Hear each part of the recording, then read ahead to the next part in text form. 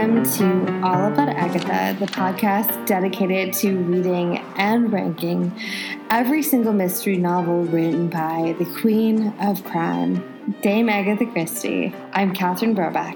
And I'm Kemper Donovan.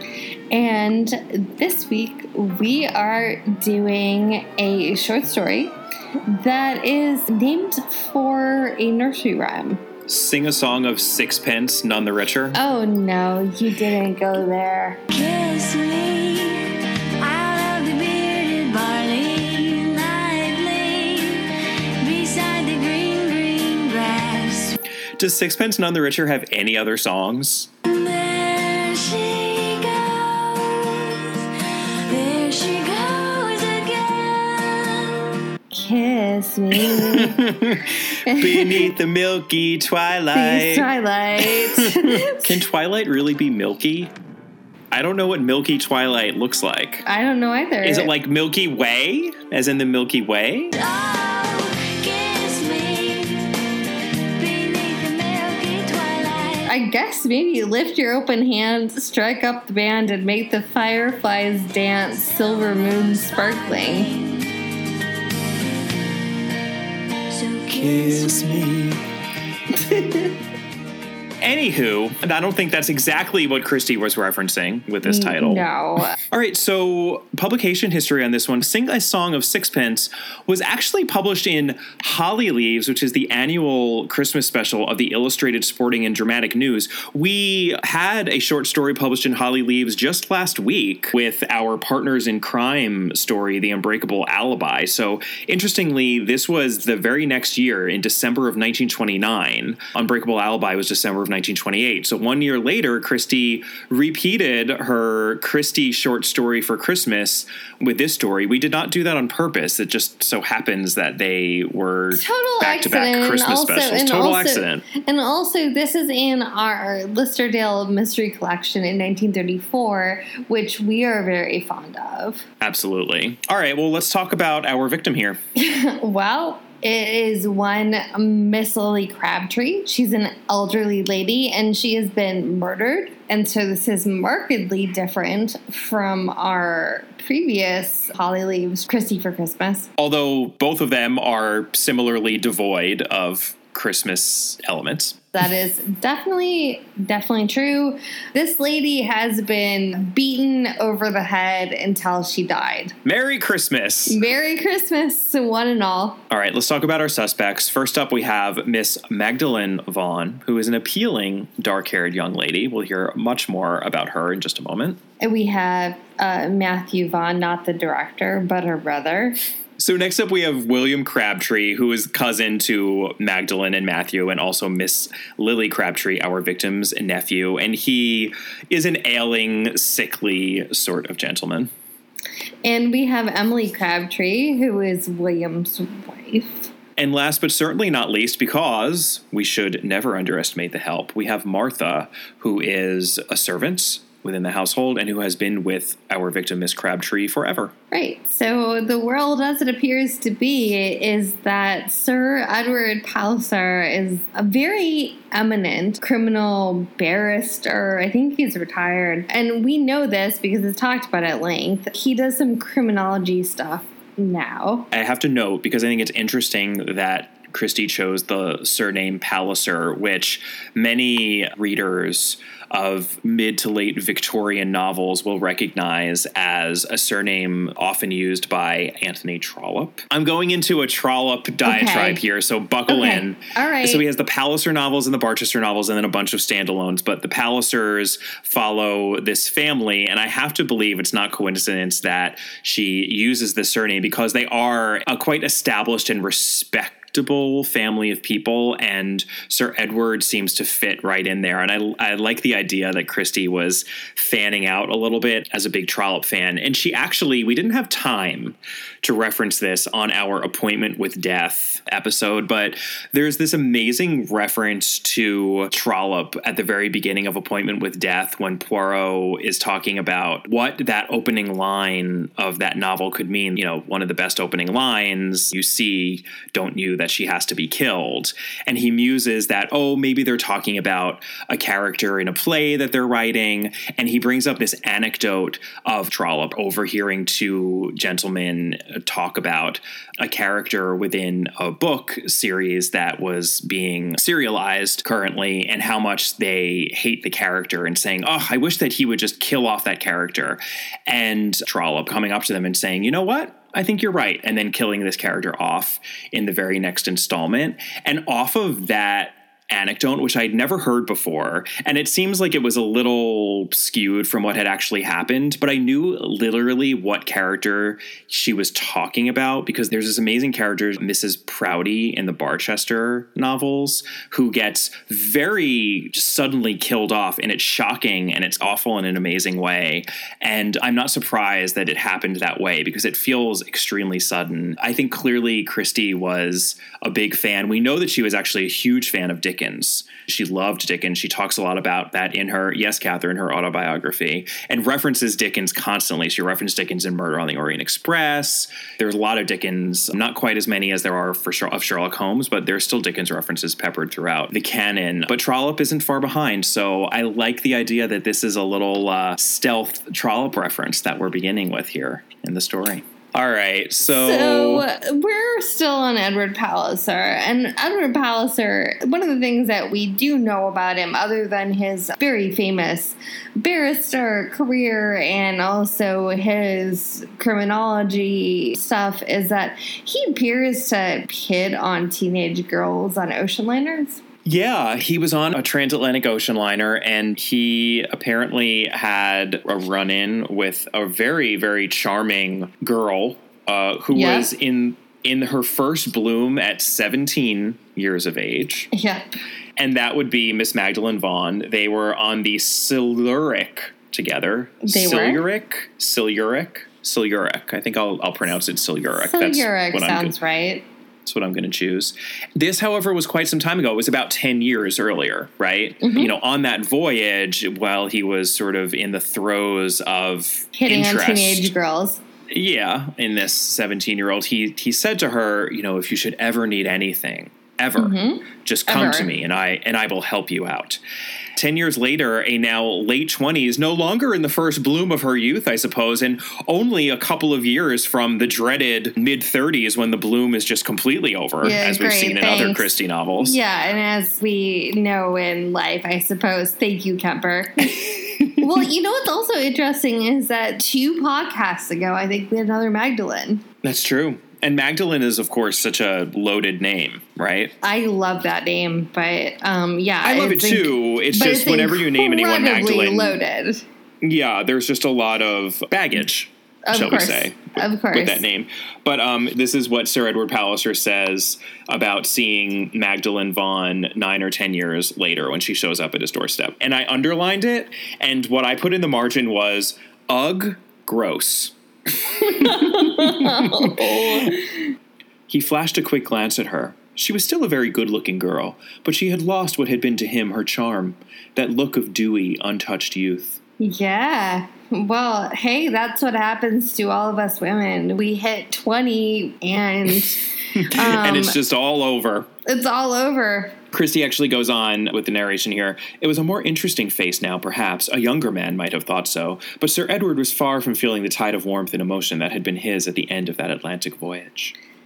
Hashtag me too. However, he's not so horrible that he actually voices those opinions. He does keep them to himself. And he says that... Because also, by the way, that's so much better. You're just keeping all of your thoughts about how she is a shriveled up prune at 27 who he doesn't want to touch.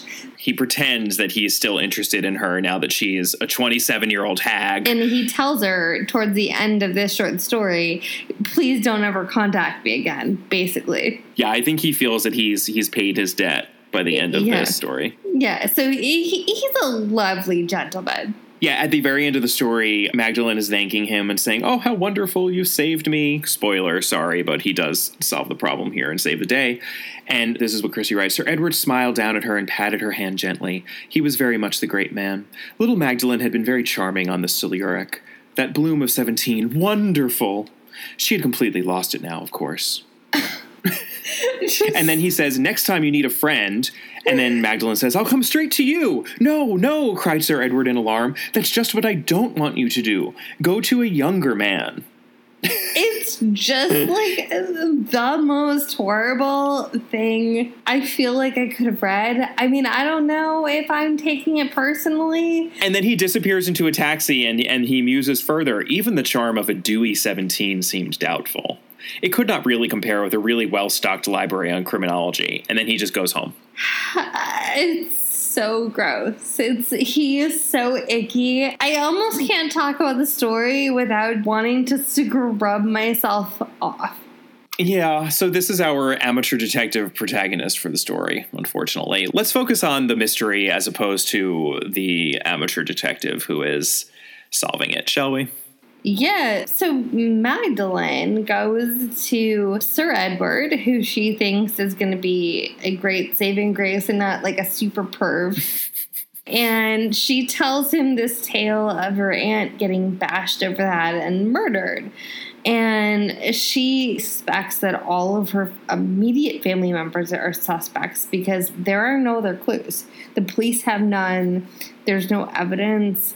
And so what she wants him to do is come and talk to their solicitor and also interview all the members of the family. And he agrees. I mean, he is a man of his word, despite being gross. This is also, I will note, the classic Christie trope of the stink of guilt is hanging over everyone in the family because no one knows what happened, and the air needs to be cleared for the sake of the innocent who need to move on with their lives. Absolutely it is. And so that is what Magdalene wants more than anything else. I don't even know that she thinks that they're guilty, because sometimes we end up with a situation where, you know, the person who is confronting the problem believes that somebody did it. What Magdalene believes is that the police think somebody did it in the family. Interestingly, she's focused on clearing the air, but she's not focusing on the fact that most likely one of those people is going to have had to have done it. She just can't handle the air of uncertainty, to the point where I actually had a suspicion that she did it? That she did it. Yeah. I had a suspicion that she did it because she just seemed to be so uninterested in figuring out who did it and rather to be interested in getting the police and just the general air of suspicion out of their house that it was curious. Another spoiler, that is not what happens here. She did not do it. No. But that's kind of the world as it appears to be. We don't get a sense that any one person more than another is suspected, but all of the people who we mentioned as suspects are under equal suspicion because they were all in and around the house when this woman had her head bashed in. Which is also, by the way, particularly brutal. It was like in the entryway. Yeah, she did have money, right? So given the fact that this was her family who then inherited her money, and I believe even her lifelong servant inherited some sort of an annuity or something like that. So the money motive is there for all people involved, and then the means is there because everyone was around, and it's just hard to eliminate anyone from suspicion. That's kind of where we are when Sir Edward goes to investigate. Right. Let's talk about some clues, because we actually have clues in this short story. Right. Somewhat surprising, but we do. And so clue number 1 is that the floors creak really badly in the Crabtree house. And this means that the members of the family hear the comings and goings of the other family members and where they are in the house. And this is actually, I mean, the deduction ultimately to be made there is that it makes it pretty hard for the perpetrator to have been in the house, in and among everyone else in the family, given that the major means of entrance and exit within the house on the stairs are so noisy. And that ends up being a major deduction because perhaps our murderer came in and did his nasty work within the entranceway from a different place rather than in. Perhaps he or she came from the outside. The deduction is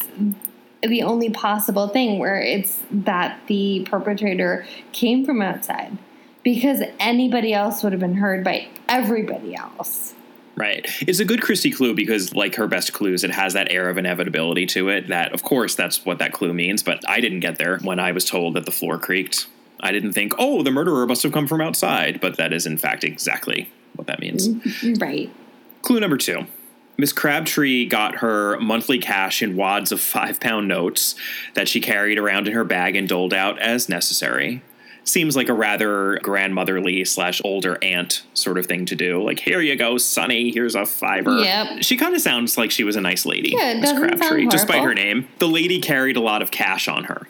A lot of cash. This goes into clue number 3. Martha the servant gave her a 6pence as change, according to Martha the servant. And Miss Crabtree threw a fit over it because it was apparently like a newer currency. Yes, so Martha tells Sir Edward that she got into this altercation about a new 6pence, but Sir Edward realizes that within the loose change that was left, presumably by Miss Crabtree, since she is the lady of the house, on the table, there are no new 6pences.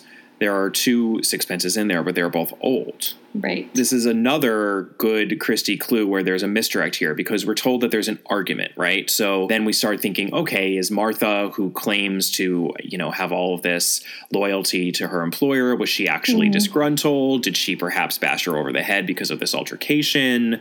When we hear about an argument and one person within that argument is the victim, what seems to be significant there is the fact that an argument took place, but that's not significant whatsoever.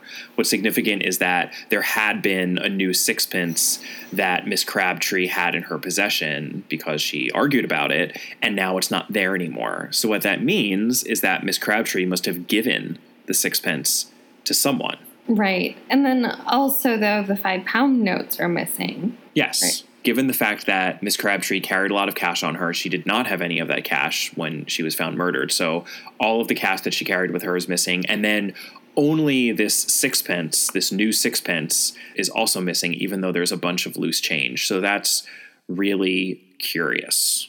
The resolution here is, oy vey. It's a little hard to even say this because this is the laziest I think that maybe we ever see Christie, despite the fact that we have clues.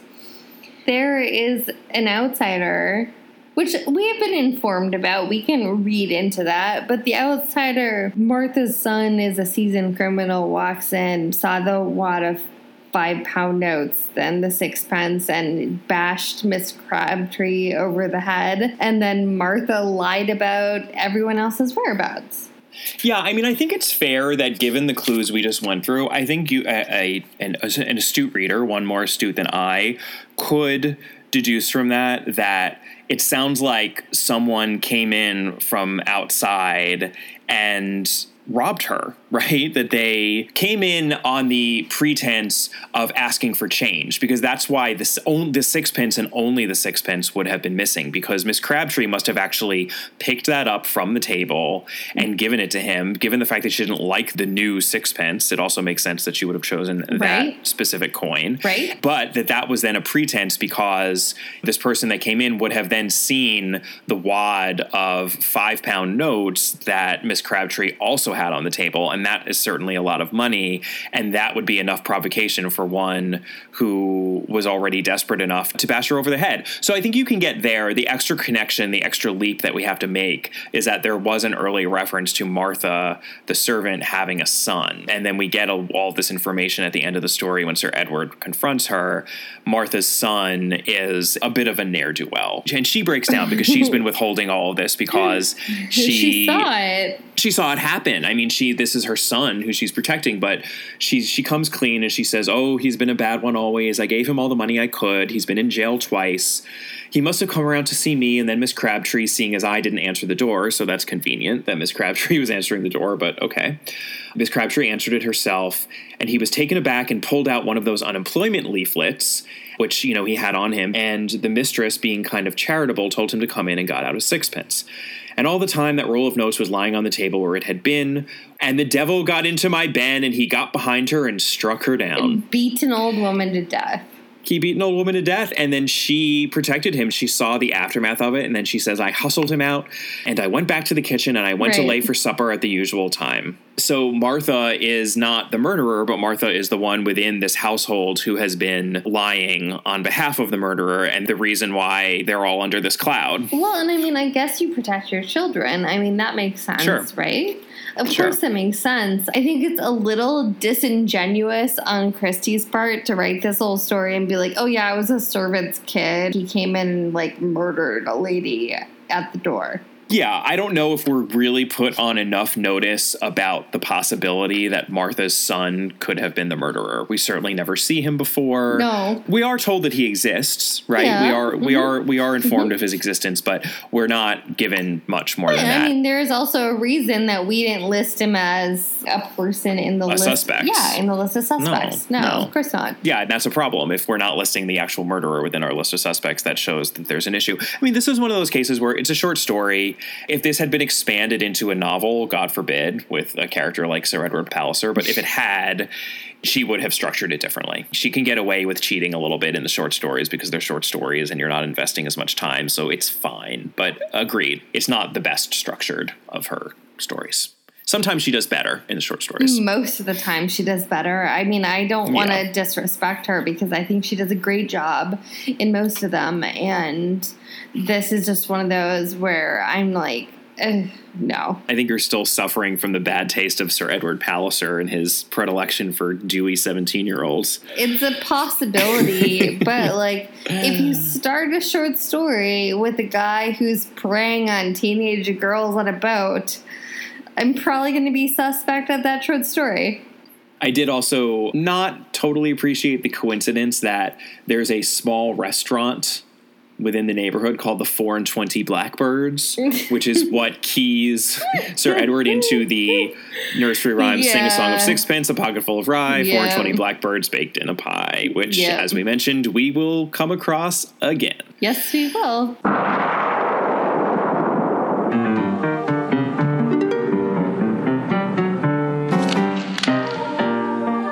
Well, on that note, that is Sing a Song of Sixpence. We don't have an adaptation for this one. A couple of the Listerdale mystery stories were adapted in the Agatha Christie Hour, but not this one. I'm sure, Catherine, you're so disappointed. No, well, okay, I'm not disappointed this one was not adapted, but I am disappointed in general that some of them weren't better adapted. Sure. I think there are opportunities here. I like this collection quite a bit, Kemper. Yeah, I know you do. Not this story, to be clear. Of course. Join us next week for another short story. We are going back to Parker Pine. Catherine she begged me. She was like, Kemper, I know. I was just like, require a Parker Pine in my life. I have to have it. I just need to know what happiness is. And like, I can only find it from Parker Pine. We need to know those 6 reasons why people are unhappy. Mm-hmm. We've got to break it down with our resident statistician / heart specialist, Parker Pine. It's true. So we are going to revisit him in The Case of the Distressed Lady.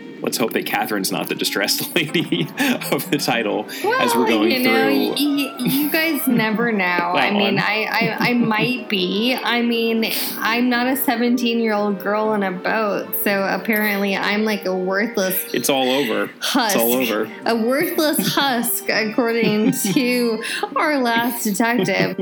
We should also mention that our novel, which we will be doing after this next episode, is coming up, and that is Murder is Easy, a very, very technical Inspector Battle novel. Inspector Battle is tangential to that story at best, so I think it's probably more accurate to call it a standalone. Yep. But that is our next novel, so looking forward to that.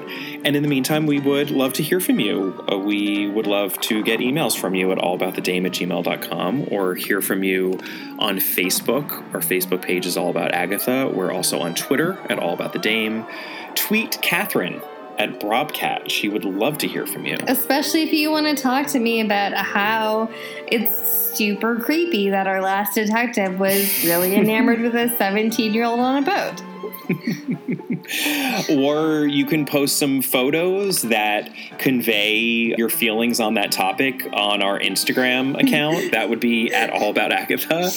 You could leave us a review in which you opine about Sir Edward Palliser and anything else Christie related, either on iTunes or Stitcher or wherever you're listening to this podcast. Please take a moment to do that. We would love to hear from you. And we will see you next time. Bye. Bye.